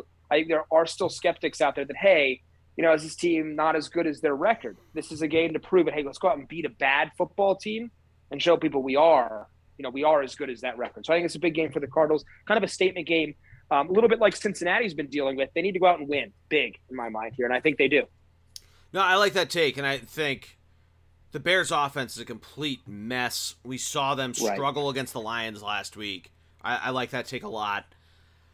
I am next, and I forgot they lost to the Giants, so I was about to say they were going to go 4-0 against the NFC East, but I am taking the Las Vegas Raiders here against the Washington football team. I think the football team, we mentioned it, Seahawks not looking very good, really played incredibly well on Monday Night Football, marching the ball up and down the field. Their defense, though, at times did keep that Seattle team in the game, and it really made it pretty exciting towards the end, and then Seattle just kind of threw up on themselves. I like this Raiders offense, which I know since the Henry Ruggs stuff and all that different, all the weird juju that's happened surrounding them, has, they've been up and down. They've had kind of a weird few weeks since beating the Eagles. They lose to the Giants in New York. They get killed by the Chiefs. They get killed by the Bengals, both at home. But they go out, they beat the Cowboys on Thanksgiving in a thriller where their offense needed to put up a ton of points, and they did. And I think, I don't know if the Washington football team has the firepower to try to go into a track meet like that, like the Cowboys could. So I like the Raiders here to really kind of stick it to the football team, who's starting to feel themselves a little bit, and I think are trying to get excited. I don't know if Taylor Heineke's ready for the Vegas defense that can be frisky at times. I like the Raiders here. It's a 2.5-point spread, which I feel like is kind of a rat line at home, meaning that all you need is that little last-second field goal to win it. But I'm going to take it. 2.5 points. Lock it in for me. No, I think it's interesting commentary with the Raiders have still been able to sustain offense, losing Henry Ruggs, with all the situations they've had there. Darren Waller, if he can be healthy at all and just play is a big deal. Yeah. So, yeah, I like it, though. I think it's a smart pick, and I think to your point, sometimes you got to pick a team that's kind of riding a high like Washington is. They're going to come down. So it's back to you. It is. Yep. Intriguing games. So I'm going to pick a team that is on a high. Cincinnati Bengals at home. They smacked. Oh, I like this pick. The Steelers last week. Well, I don't know. You don't know which way I'm going yet. Okay. I'm a big look. The Bengals, I've bought in. Okay. They got a lot of firepower offensively. They've had some good defense. But we go back to the beginning of the season, Jordy. And I told you I loved the Chargers. I did. You did. They have an offense. They have Mike Williams and Keenan Allen and Austin Eckler. Justin Herbert, I think, is still a step above right now, Joe Burrow. And I like this Chargers defense, Joey Bosa, Derwin James. I am going to take the Chargers on the road. They need this. The Chargers are scuffling a tad. Chiefs are rising. The Chargers need this in my mind. I like the Chargers to extinguish the Bengals a little bit here and win a road game that they really need to win. So I am going to take the Chargers. It's a little bit of a risk, but I'm taking the Chargers. They're a 3-point underdog, and I'm going to take them on this one. I like that, actually. I thought you were going with the Bengals. Okay. I would have really liked it. But I don't hate the take. I think Justin Herbert, he's had a couple really good games that I feel like have just been masked because the Chargers have struggled to win football games. But he's played incredibly well. I do think now that the Bengals have found themselves a little bit, that we're going to potentially see a return to form, as they've played well the last couple weeks. Obviously putting up 73 points and only allowing 23 is, it's pretty good. But also, this is a team that did lose to the Jets. This is a team that struggled against a Cleveland Browns team that really, for the last month and a half, while Baker Mayfield's been dealing with all sorts of injuries, we had no idea what the hell they were offensively, and they let up 41 points. So this is something that when a good offense comes in, that they could really take over or their defense might struggle. I think the big thing in this, Cincinnati takes care of the ball. They don't turn it over a ton, and they love to win the time of possession battle, something that the Chargers have a more run-and-gun offense. But I think they had a letdown game against the Broncos. They kind of need something big here. Yeah, I don't hate the pick. So it's back to me. It's a tough one. It's a tough one. Definitely a tough one. Go ahead. It's back to me, and I was about to go for a back-to-back NFC East blowout. Actually, you know what? I'm going to do it. The Giants, obviously we just talked about it, had a really good game blowing out the Eagles, or beating the Eagles, not blowing them out. But now they go on the road to Miami, noted tough place to play, one of Tom Brady's least favorites, in Miami at Hard Rock Stadium. The Dolphins, who have started to get a little frisky over the last couple weeks. Not happy about that, Jordy. Hurting our draft stock. It's hurting the Eagles' draft stock, but they've won 4 in a row. They looked very good last week against the Panthers. Tua and Jalen Waddle, that connection, starting to really get it going. And you're right, it's hurting the Eagles' draft stock, but who the fuck knows what's going to happen with it. It might be better that it's not a top pick with Howie and all that bullshit. But anyway, I like the Giants' offense. We talked about it a little bit, that Daniel Jones really, he's not really getting it done. And the Miami defense is playing a lot better. They take care of not good quarterbacks. And I like the Dolphins here to cover the 4-point spread against the Giants. And I think it could be way higher than that. I'm kind of surprised it's not. I guess probably because the Giants are coming off a win, and maybe a lot of New Yorkers are putting money onto this to keep the lines lower. But I'm kind of surprised it's not a higher line. So I'm going to take the Dolphins here -4. Yeah, interesting. You're right. The Dolphins are playing better. I hate it. Hurts the Eagles. We're seeing Tua settle in with some decent playmakers. Jalen Waddle has emerged. Yeah, we thought that defense was going to be better, and they are. Yeah, they're playing better as of recent. Byron Jones, Xavier Howard. Right, they've got a couple guys that I like, and they've certainly, to your point, they've improved. And man, you want to talk about backing your way into a victory. I mean, I personally, if you just watch that game and don't have a scoreboard, Eagles-Giants, I think you think the Eagles win the game. Yeah. I think you can make a legitimate argument that they were the better team for most of that game and just shot themselves in both feet and ankle, and obviously in Jalen Reagor's hands. There's no reason to catch those balls. But the bricks. Yeah, no, I think it's good. Yeah. All right, so I got 2 more, correct? Yeah, you got 2 more. We're back to alternating here. Yeah. Just want to make sure I know where I lie. Whew. I'm going to do something that I don't do a lot. I have a feeling I know what this is. Go ahead. Hottest team in the NFL. Oh, arguably, is the New England Patriots, 8-4. Yep. Really balanced offensive attack. Thought you were going led by a big smash mouth running game. Defense playing otherworldly.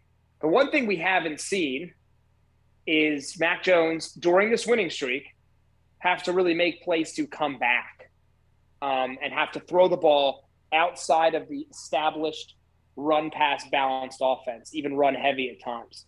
So as good as this defense is, they're visiting the Bills. This, in my mind, even without Tom Brady in a Patriots uniform, is like the Bills' Super Bowl. Bills Mafia. This place is going to be rowdy on Monday. It's a great Monday night game. Place is going to be rowdy on Monday night. I am going to take the Buffalo Bills. That's what I thought you were doing.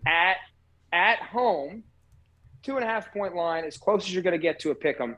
I'm going to take the Bills in this one. I think it's like, honestly, it's going to sound weird. It's kind of like a must-win for the Bills to say, hey, we are legitimate Super Bowl contenders. They lose to the Pats at home on Monday night. It's a bad look. Josh Allen with 0 running game, just dropped Zach Moss in the league, season active again. Josh Allen, Stephon Diggs, Dawson Knox, Emmanuel Sanders, they're going to figure this out. And I think they're going to put Mac Jones in a position where he has to go win it with his arm. And I'm not saying I'm not sold on Mac Jones. I don't know if they have the weapons or if he's fully ready to be the guy in a needed 2-minute drill. So at the moment, I'm taking the Bills to cover the 2.5-point spread. I like that a lot. For one, I got invited to go to this game, and I could not go because of a certain party that's next Friday night. But I also would have had to buy tickets and drive to Buffalo, which I love Buffalo, but having that and then having to drive to Lancaster next Thursday would be a little too much traveling. And I really sounds like you're slandering Buffalo at that comment, but it's fine. Go ahead. No. Driving Buffalo is great. It's like a 7-hour drive, though. It's not easy to get up there. Actually, it is. You're right. It is relatively easy. It's like 5 turns. Well, it's easy. It's just long. It's just long. Right. But regardless, to that point, because of how great the city of Buffalo has been to me, I was very biased on that of loving the Bills in this game, and because I almost went, I'm going to bet on that, on the Bills -3 on Monday night, and hope for the best. I think their defense, though, to go on the other side, you're right, that they're going to force Mac Jones to be the guy and make plays that we've started to see out of him over the last couple weeks, and he's looked very good, and he's starting to use those names in New England that we've heard about for so many years that have had good games here and there, but have and they've shown flashes in the pan. Like Jacoby Myers had a really good week last week, and he's had a couple really good games. I think this is a real opportunity, not just for Josh Allen to put himself back onto a top tier quarterback type of thing, but for this defense that we had such high hopes for going into this year, thinking that was where their bread and butter was coming from. Not just the Allen to Diggs connection, but the defense being a big part of it. And it's number 1 versus number 2 in terms of points against. So it's really like, what am I actually saying here? But like letting up 41 a couple weeks ago, Jonathan Taylor's big day against the Colts. Obviously they had the statement win on Thanksgiving. They completely annihilated the Jets, but they lost to the Jaguars. Real offensive dud there. So we need to see, against a quality team like the Patriots, you just mentioned the hottest team in football, of what they're going to do. And I do think this is going to be not as high scoring, which is the only thing that might go, and it's overs 43, so like the Vegas knows it's not going to be high scoring. But like this is going to be something where it's almost going to be a war of attrition. And I think Josh Allen, simply just on the fact that he's been in the league longer, is going to take care of the football better than Mac Jones probably will. And that's a little better. That's a loaded statement to say because it's a Bill Belichick team. Yep. But that's where I'm coming at. Yeah, the other thing too is Bills do lose their super corner Tre'Davious White. Of all the games to lose him, though, the game before you play a team without a true number 1, which the Patriots don't have, they've got some good receivers, probably the best time to do it. So I'll be blunt. I think this is a good week for this Bills defense, even without their star corner, because it's not like they're going up against, trying to think of, Devonta Adams type player. Yeah. No, I like that a lot. All right, so it comes back to me, and now we're getting into some of the older games here. Yeah, real crazy spreads. All right. So, let's take a look. I'm going to go to Sunday Night Football. Chiefs hosting the Denver Broncos. The Chiefs over the last couple weeks have really started to get it going. Obviously, the offense has looked a lot better. Patrick Mahomes really not making as many mistakes as he has over the last couple weeks. They were off last week, so they are coming out of a bye. They had that incredible game against the Raiders. We talked about it a little while ago. But their defense has really come into form. Oh, yeah. A defense that we thought, the last time we were doing this show had some problems. And they went from letting 17 up against the Giants, 27 against the Tennessee Titans the week before, to 7 against the Jordan Love-led Green Bay Packers, 14 with Vegas, and then 9 with the Cowboys. And this defense is getting better and better. It's starting to really come into form. It's a 10-point spread, but really, and I know the Broncos just had a real emotional win over the Chargers, really took care of them there. But that really seems to be more on the defense having a really good day against Justin Herbert and setting up Teddy Bridgewater for success. But look at what they did against the Eagles, where granted the Eagles defense played really well that day, but I think the Chiefs defense is maybe a half a step better than the Eagles defense. And Denver's going on the road, where their last road game was in Dallas, where they won. Cowboys, what are you doing? Losing a game to the Broncos on the road. Regardless, I'm posturing. Enjoy yourself. I get it. I am. But I think the Chiefs are starting. This is like the Brady year where Trent Dilfer, when they were at the Chiefs, called Brady and Belichick dead. This kind of seems like we were too quick to pull the trigger on did Mahomes come out of the gate too hot in his career? I like him to cover the 10-point spread here and really take care of business. I don't think Denver has much of a shot of really keeping it close. I know it's Sunday Night Football. I know it's a divisional game. But I like the Chiefs to really make a statement on national television to say, we are back. You have to deal with us. We're not going anywhere anytime soon. Chris Jones, difference maker for the Chiefs on defense, has been an absolute game changer for them on the defensive line. Andy Reid coming out of a bye. He's an all-timer. Yes, that too. I completely forgot about that. All-timer out of from his Eagles days. So, yeah, and to your point, less mistakes offensively. They'll find ways to keep these guys involved. The Tyreek Hills, the Travis Kelce's, they're probably running a tad better. Not great, but Andy Reid's never had consistently great running teams. That's fine. So I think they'll still make it work. Yeah, I'm excited to. I never thought the Chiefs were dead. I know I get your point, people. When I get it, Patrick Mahomes, I get it, but this is still a really talented Chiefs team. They're going to be just fine, and the AFC is definitely on notice. Totally agree. So what do you got for your last NFL pick? Well, it's the 300th podcast. I can't, in good faith, end the 300th podcast if I do not do what I do every week, and that is pick our Philadelphia Eagles. There it is. To right the ship against the lowly Jets. I only know a few Jet fans. They are all loyal to a fault, maybe loyal to not a fault. It's pretty impressive to be that bad this many years. But I'm going to stop slandering the Jets. I just think the Eagles, kind of figured out that they're not as good as they thought they were necessarily. And what I mean by that is they can't just skate through games, right? They're not the Chiefs. I think they come to play. I think they beat a bad Jets team who, has had a couple up and down plays, but Zach Wilson, if he's playing, is just not there yet. Whether that's permanent or not, I don't know. He is a rookie. I do try to remember that. But I like the Eagles. It's an 8-point game, correct? I have it as -7 for the Eagles. -7. Okay, I think the Eagles. Yeah, I think they cover that. To be honest, I think they ground pound the Jets, who just don't have the defensive talent anymore to really make a name, like Jets of old. I think they will one day, but not right now. So I like the Eagles to cover to end my 5 picks this year. I like that a lot. This podcast. Sorry, you knew I was going there. I didn't. I knew you were going there. I knew it was. That's why I avoided it. All right, so I'm going to go to a game that should be good for Eagles draft status. That is the Indianapolis Colts going to Houston to play the Texans. Colts are a 8.5-point favorite in Houston and just came off of an emotional loss. Carson Wentz going toe-to-toe with Tom Brady, obviously Leonard Fournette, I almost called him Lenny, the old Joe Buck playoff Lenny. He was incredible in that game, and that's really the difference maker there of why the Colts ended up losing.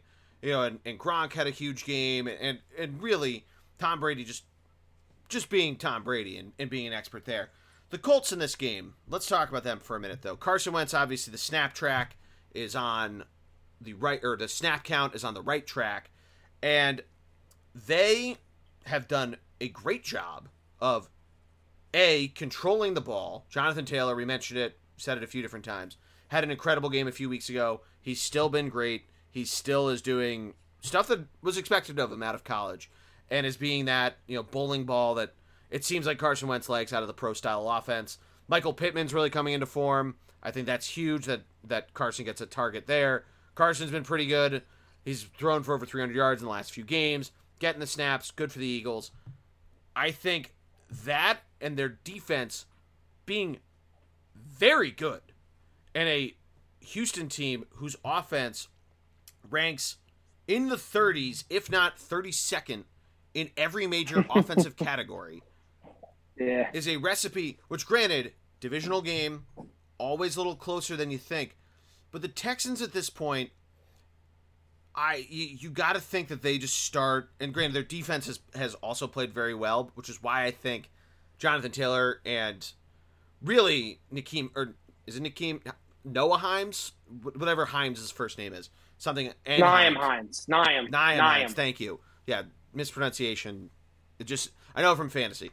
But to that point, a guy who, even if Taylor's getting targeted or if he gets overused, Himes can come in, be a excellent piece to use. Sometimes vultures TDs from Jonathan Taylor.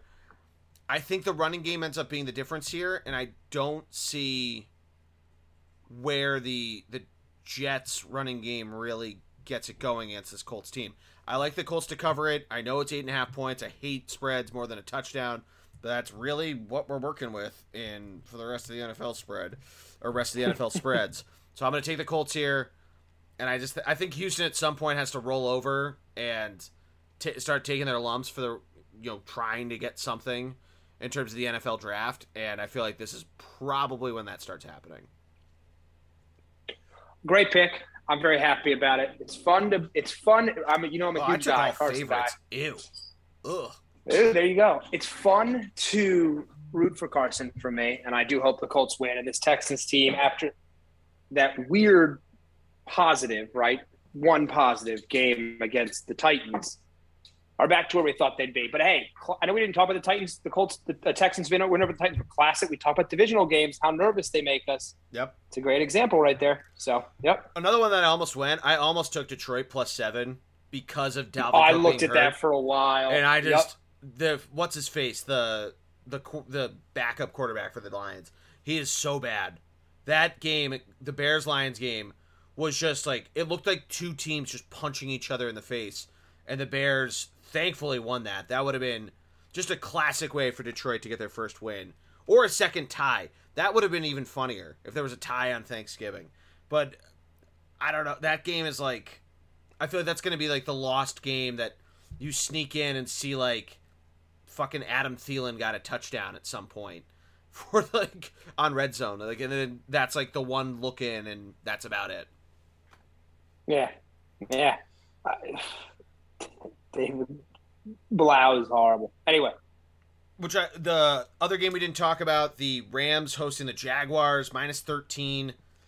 I don't totally trust it just because the Rams have played so piss poor the last couple weeks. With Matthew Stafford throwing pick sixes in 3 games in a row.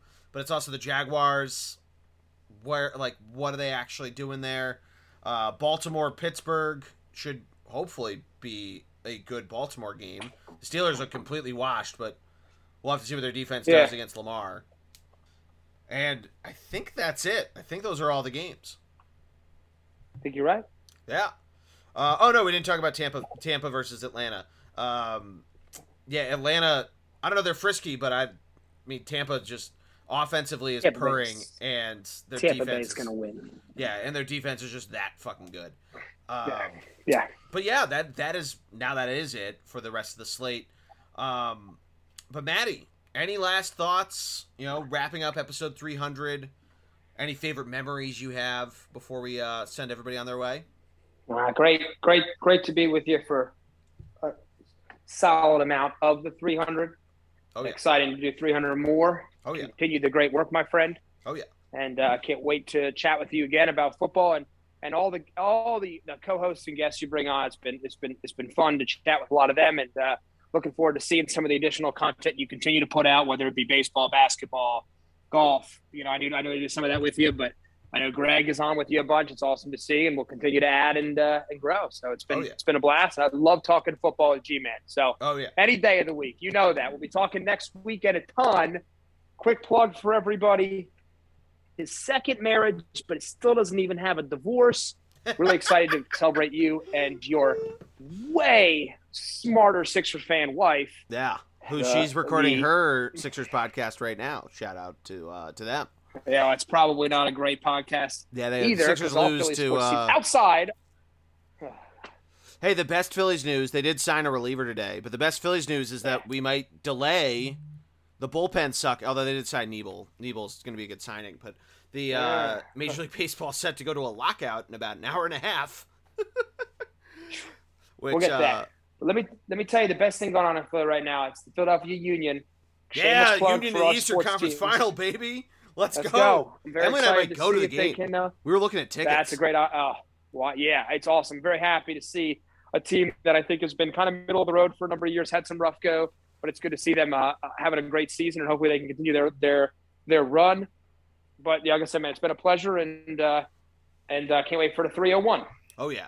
Well, obviously, I appreciate you hopping on. I know originally we were going to do just baseball, and then obviously football season came around, and you gladly took up that mantle of being the football voice. And to Greg, who's working, making sure the city of Boston has an economy, he obviously has done a ton, and I appreciate him. Everybody else that's hopped on, whether it was a guest spot of a co-host or if you're just coming on to do picks or whatever. Mark, obviously, with the hockey podcast and everything. Thank you all. Thank you all for listening.